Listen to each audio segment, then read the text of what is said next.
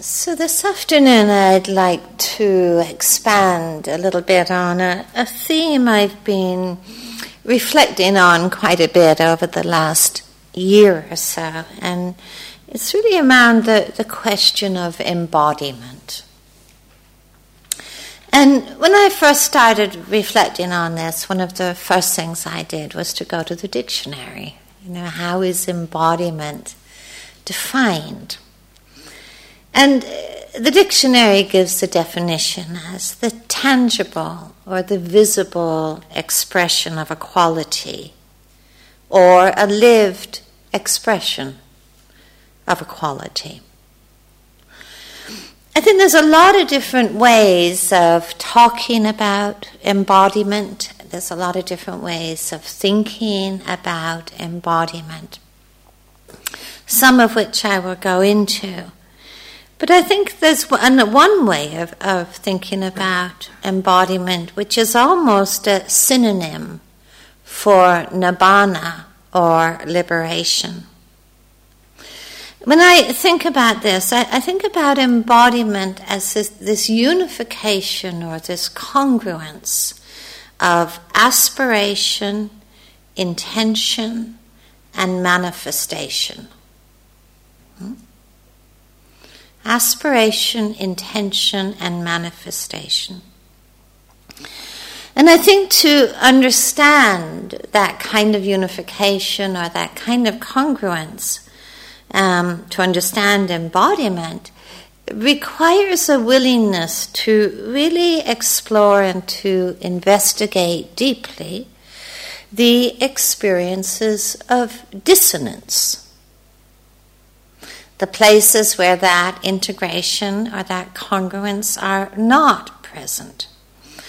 All of the places in body, speech, and mind where there is actually a disconnection or a dissonance between our aspirations and intentions and the ways that we live, act, speak, and think. Now, dissonance, I think, is uncomfortable, because I don't know about you, but I'm imagining you might be aware of some of these areas of dissonance. And it's a slightly uncomfortable experience, isn't it? When we act or speak in a way which is really not aligned at all with our intentions or our values. And I think dissonance is something probably fairly regular for a lot of people. We have the aspiration and intention to live and speak and relate with kindness and with metta and respect, and we find ourselves thinking or speaking with harshness, judgment, or blame. There's that wonderful saying that I open my mouth and samsara jumps out.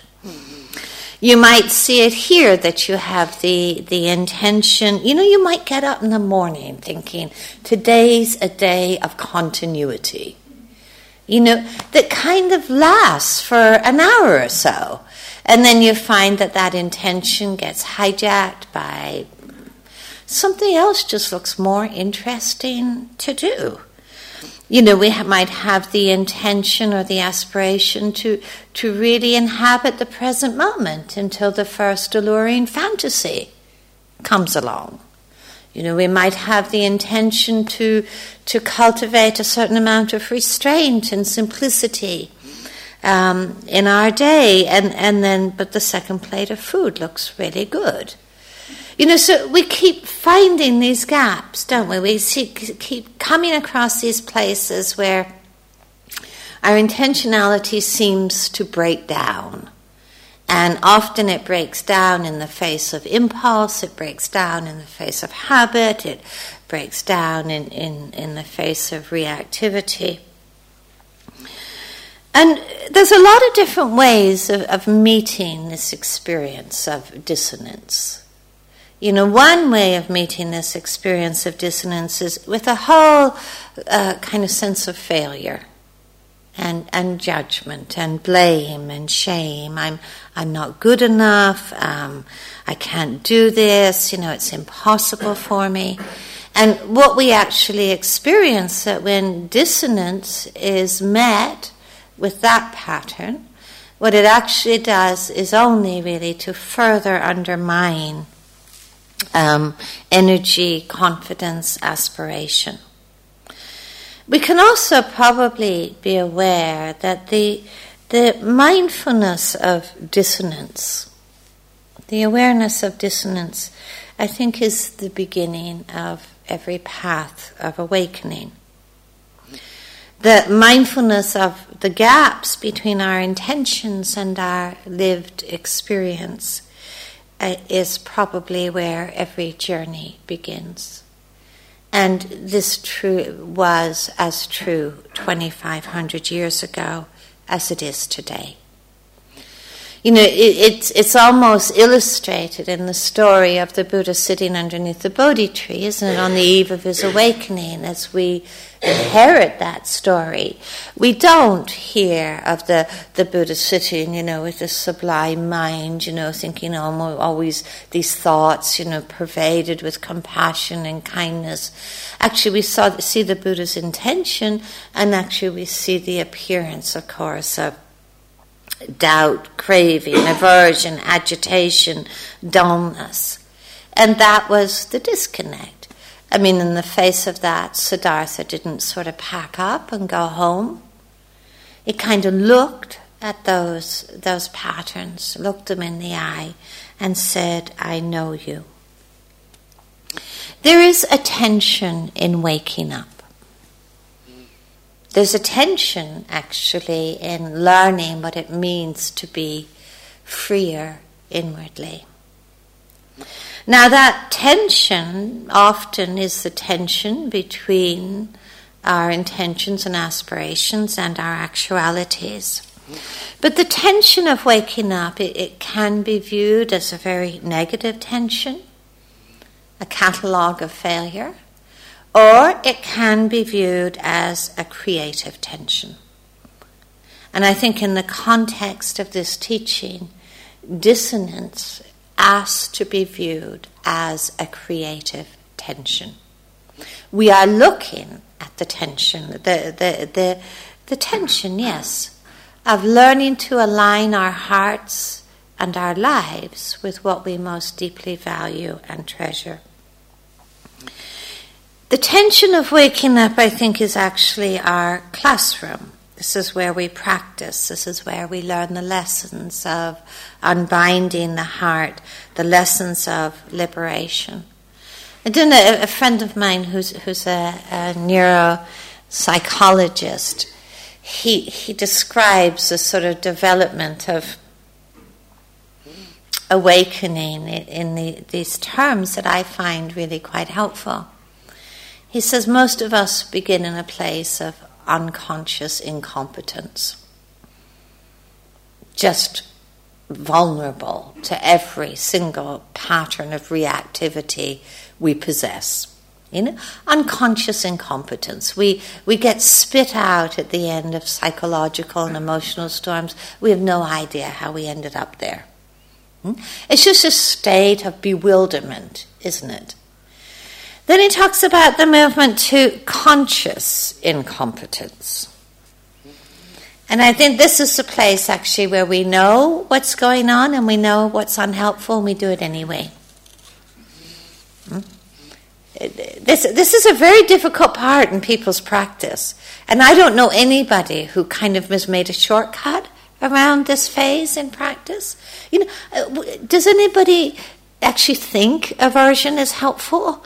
I mean, does anybody actually think that craving has good outcomes? You know, does anybody think that agitation is something that's useful to cultivate? Of course we know it's not. And we do it anyway. There we are. And you know, it can be such a frustrating place in practice, can't it? Be sort of like being like a spectator upon your own disasters. You know, and there's enough mindfulness there to actually know what's going on, but somehow the habit patterns outweigh the intentions. And that's that place of conscious incompetence. It's a difficult place. This is actually where we become more aware of dissonance. where we can view it negatively or where we can approach it as a creative tension. And the third aspect of conscious competence is actually what I would refer to as embodiment. This is where the kind of the weight of the habit patterns, through understanding, through insight, through calming, through cultivation, has simply become more transparent and has less grip. Now, in this path, if we were to relate to dissonance as a creative tension, what would that actually mean for us? And I think this is why the Buddha very much presented this whole pathway, not as a kind of, passive observation.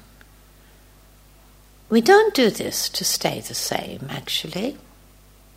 We don't do this practice in order to be more intimately acquainted with our own disasters. We don't do this practice in order to be a more informed spectator upon our own disasters. But I think as a creative tension, it is why the Buddha really approaches the whole of this journey as a pathway of cultivation. Cultivating the qualities inwardly that liberate and awaken. And it is why, I think, it is why the fourth way of establishing mindfulness, any of you who are familiar with the Satipatthana Sutta, will actually see that in the fourth way of establishing mindfulness in terms of dhammas, what we actually see are the hindrance factors and the awakening factors set side by side. To me, it's almost like the classical example of this creative tension. Because what do I know Catherine gave a talk on the hindrance factors, but just a reminder in case they've slipped anybody's attention or in case anybody's completely free of them and has completely forgotten them. The craving for sensual pleasure, the aversion, the agitation and worry, the sloth and torpor and the doubt. What we actually see, the hindrance factors are really what keep habit patterns going. So when the Buddha talks about the hindrance factors, he didn't just talk about these obviously as things you experience on the beginning of a retreat and then you get over. He talked about this continuum, that the 5 hindrances are the 5 manifestations of greed, hatred, and delusion. That greed, hatred, and delusion are the 3 manifestations of avidya, of ignorance, of not knowing the way things are, and also not wanting to know. So when we actually look at what's going on in the hindrance factors, those mental states, we actually see how much they're the root of every single psychological and emotional storm we can and do experience. I think it would be extremely difficult to find any of those storms that are exempt from the hindrance factors. So one way of orienting ourselves in the practice is to feel like these are things to get rid of, like chipping away at the coal face. I'm going to chip away at the sloth and torpor, I'm going to chip away at the aversion, I'm going to chip away at the agitation. But I think what is actually suggested in the fourth way of establishing mindfulness is that rather than chipping away at the hindrance factors, we actually cultivate the awakening factors in the midst of the hindrance factors, not as something outside. So this is really speaking about this creative tension of waking up. We're cultivating the awakening factors in the midst of the hindrance factors. And I guess I would invite you to really look at your practice in a single day and to see how much that sense of cultivation of those awakening factors is really part of the fabric of your practice. So I want to look at these individually a little bit. Clearly the first of these is mindfulness. It's very hard to find any of the Buddhist lists that actually don't begin with mindfulness. Because if we don't actually know what's going on, there's not too much of a chance it's going to change, is there? And actually we can see that when we're not mindful, we're heedless, we're forgetful. When we're not mindful, basically we're living a life often guided by emotional habit and reactivity. So mindfulness, that willingness to turn towards all experiences and events with kindness, curiosity, and discernment. The willingness to turn towards all events and experience with kindness, curiosity, and discernment. It's also very important to recognize within mindfulness that there is a restraining factor. When you look at many of the kind of similes, metaphors that are used in the teaching of mindfulness, you see how much this quality of restraint is repeated again and again. Now, restraint is not about pushing something away. It's not about suppression. It's not another kind of variation of aversion. Restraint is very much about not feeding. And it's part of the discernment of mindfulness. I mean, one of the ways that the Buddha talked about mindfulness, he compares it to being like the gatekeeper at the gates of a city. And if you think of the city as your mind and heart, the job of the gatekeeper is to discern really who it would be helpful to welcome into the city and who not to welcome. What would be helpful and what would be harmful. And we need to think of that in relationship to our own kind of psychological and emotional world. What is it helpful to welcome, entertain, make at home? And what is it helpful not to? Now, restraint, as I mentioned, doesn't mean pushing something away. It's being able to look something in the eye, to know it's unhelpful, and to not feed it. To not feed it. The second of the awakening factors is very much within the realm of investigation. Now, in my experience in meditation, there's two kinds of investigation.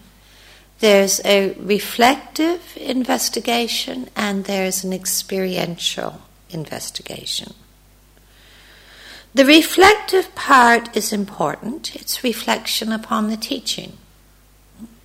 It's reflection upon the teaching. It's the capacity to spend time with the teaching, to see whether we have an intellectual agreement with it, to see what it means in our own experience. I mean, it's very important. It's very easy to turn a lot of the teaching into a kind of cliche or think, oh, I've heard that before, I mean, how many times have you heard about impermanence? Quite a few, I imagine. How much do we reflect on that? What does this mean for me? What does it mean for me to live in the light of impermanence? What are the implications? Why is it given so much attention in this teaching? Why did the Buddha actually say around impermanence that just like the footprint of the elephant in the forest is the largest of all the animals' footprints, so too is impermanence the most important of all insights? Do we reflect on that? I think sometimes with Western practitioners, I think there's so easily this tendency to divide things into either being very intellectual, or being very heartfelt. And almost a tendency to almost dismiss the intellect as somehow something that gets in the way of practice. We need to engage our minds with this practice. We need to look at the ways that our minds can be truly an ally and truly a friend. And one of the ways in which the mind is truly an ally is in its capacity to reflect.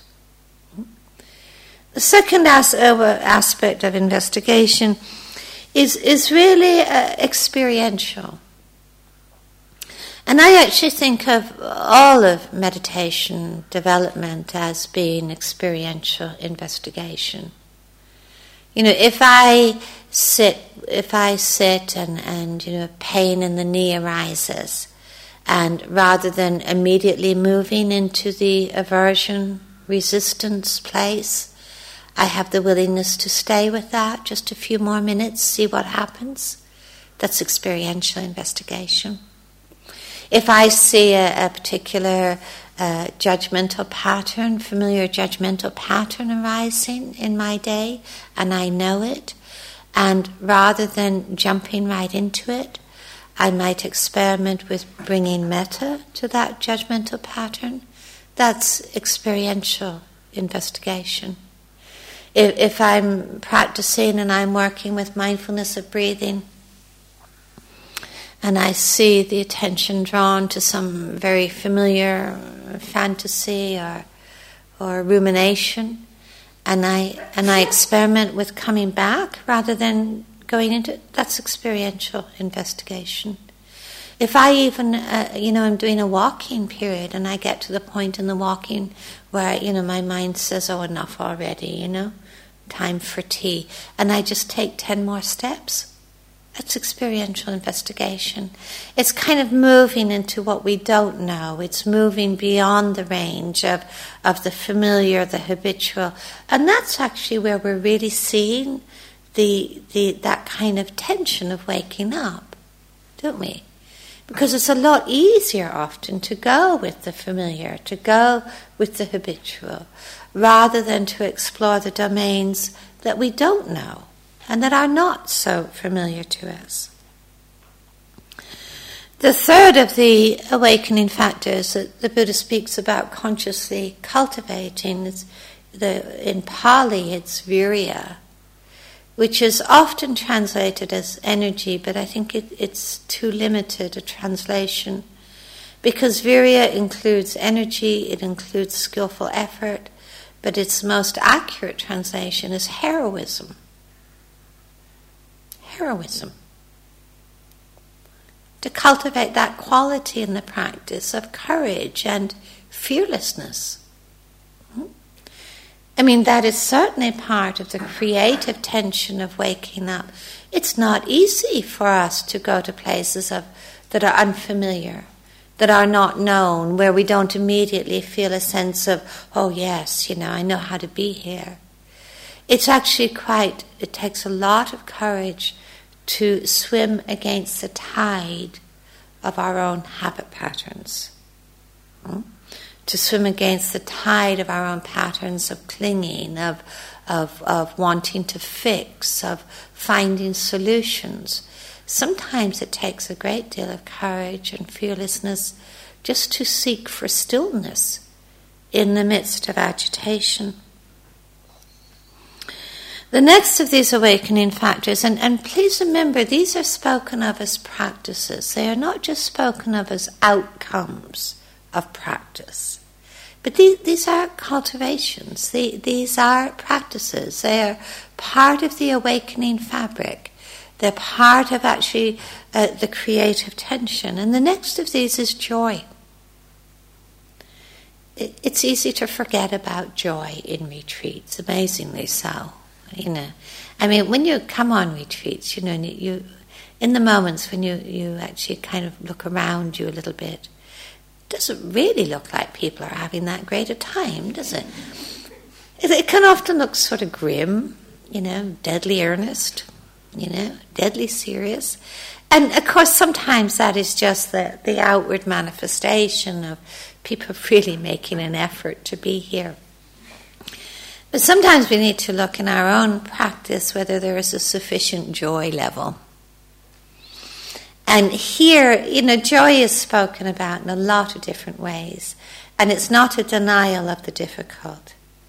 But actually the difficult is made much more approachable with a heart that actually knows how to smile.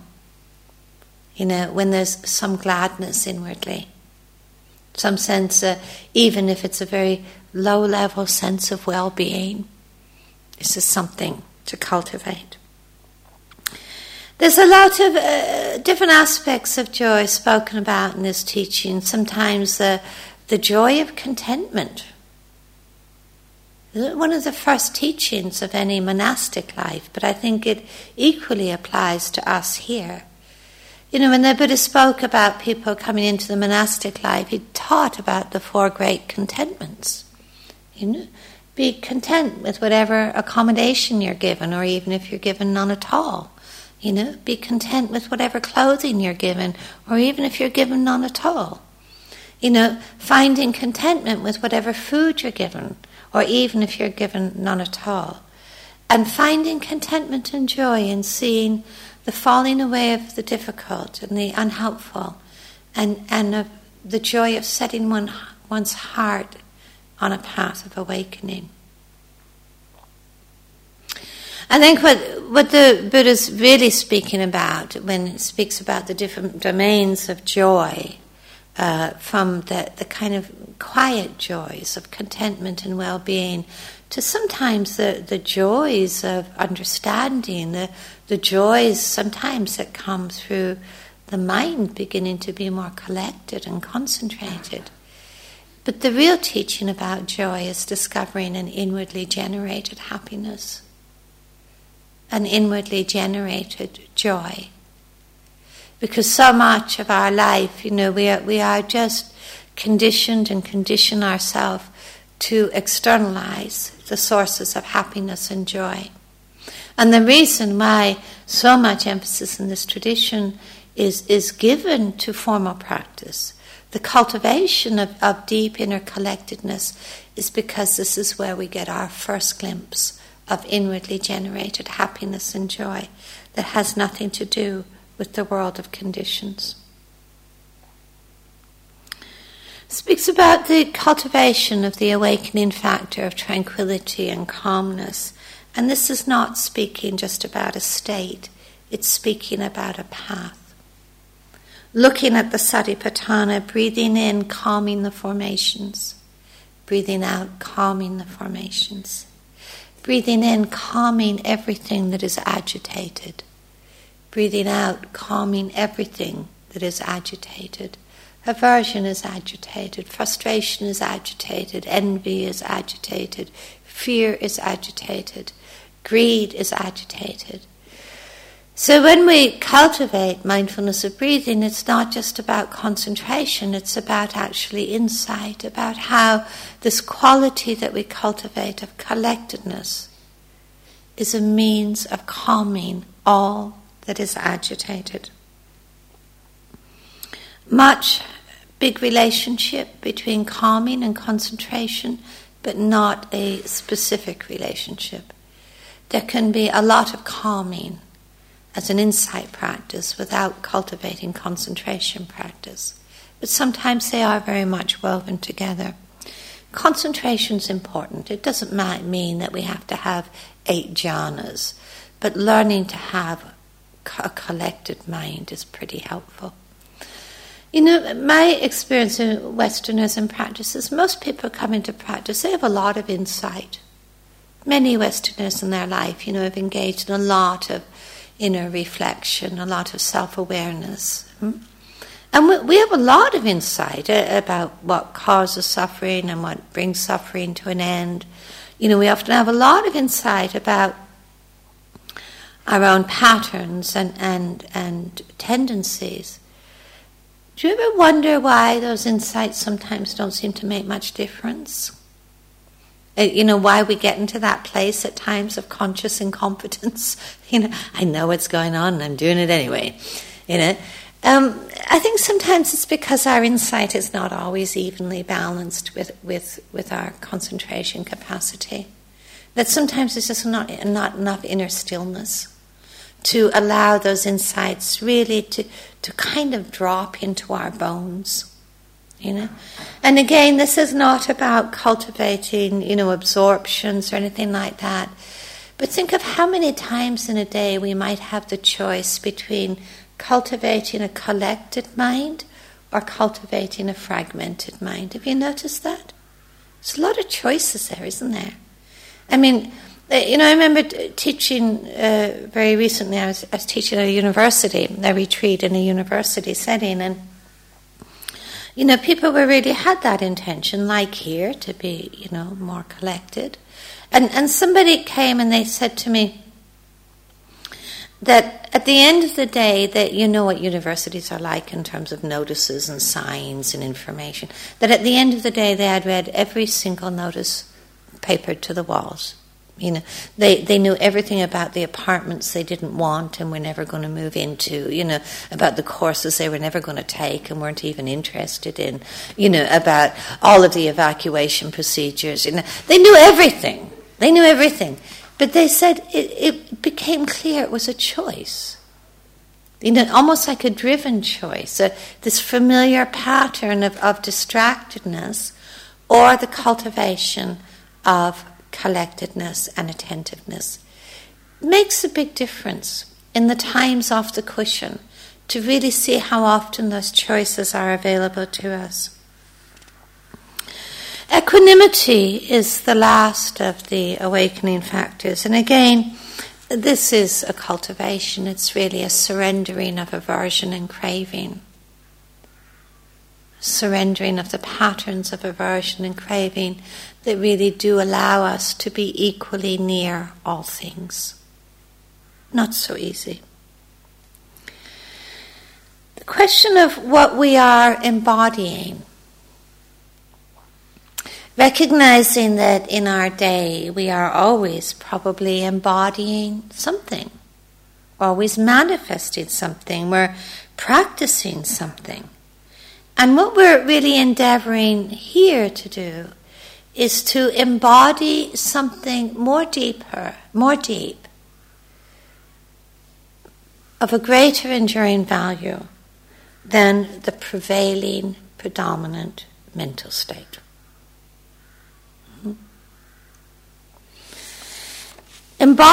So we learn embodiment, I think, in a few different areas. First of all, what we're endeavoring to embody in this path is around attitudes.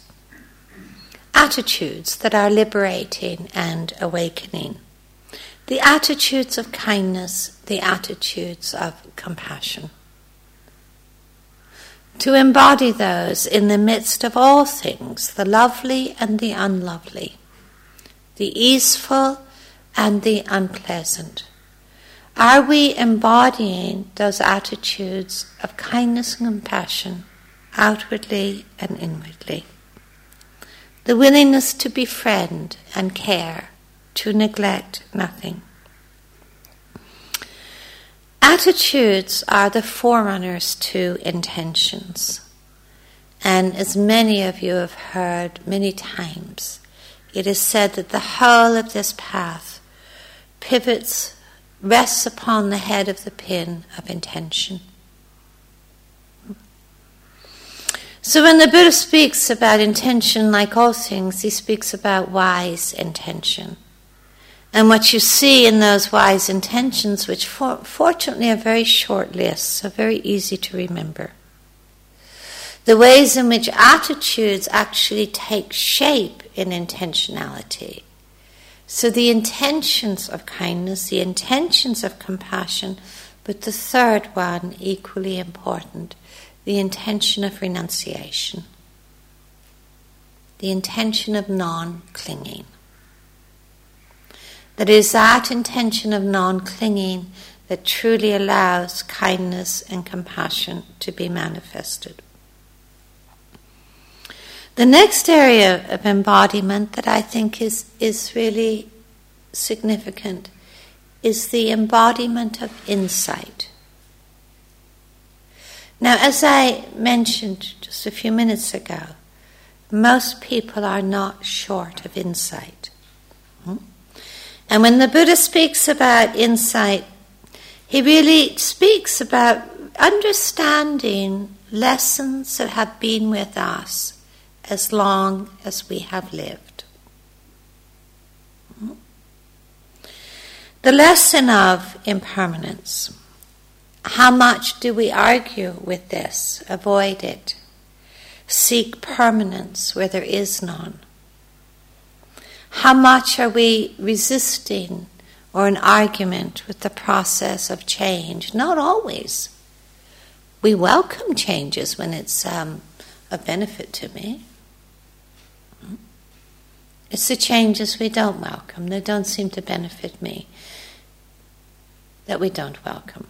Impermanence sounds quite neutral, but we are not emotionally neutral in relationship to impermanence. We like it, we don't like it. It doesn't make any difference. It is. It's an isness.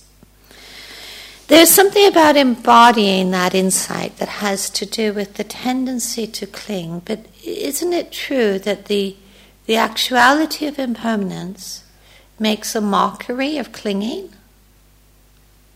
Kind of makes a mockery of grasping, of trying to make something stand still.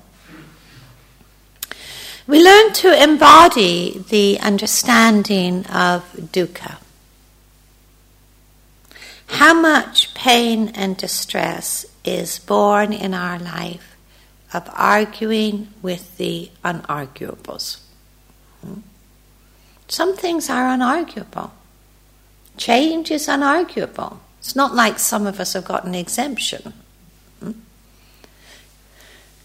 The pain that comes with having a body, the pain of change, the pain of aging, the pain of illness, the pain of death, of those who have seen the pain of loss of those that we love. This is unarguable. This is dukkha. The kind of dukkha that the Buddha is truly concerned with bringing to an end is what is called sankhata or sankhara dukkha. The way that this is basically our argument with the unarguable.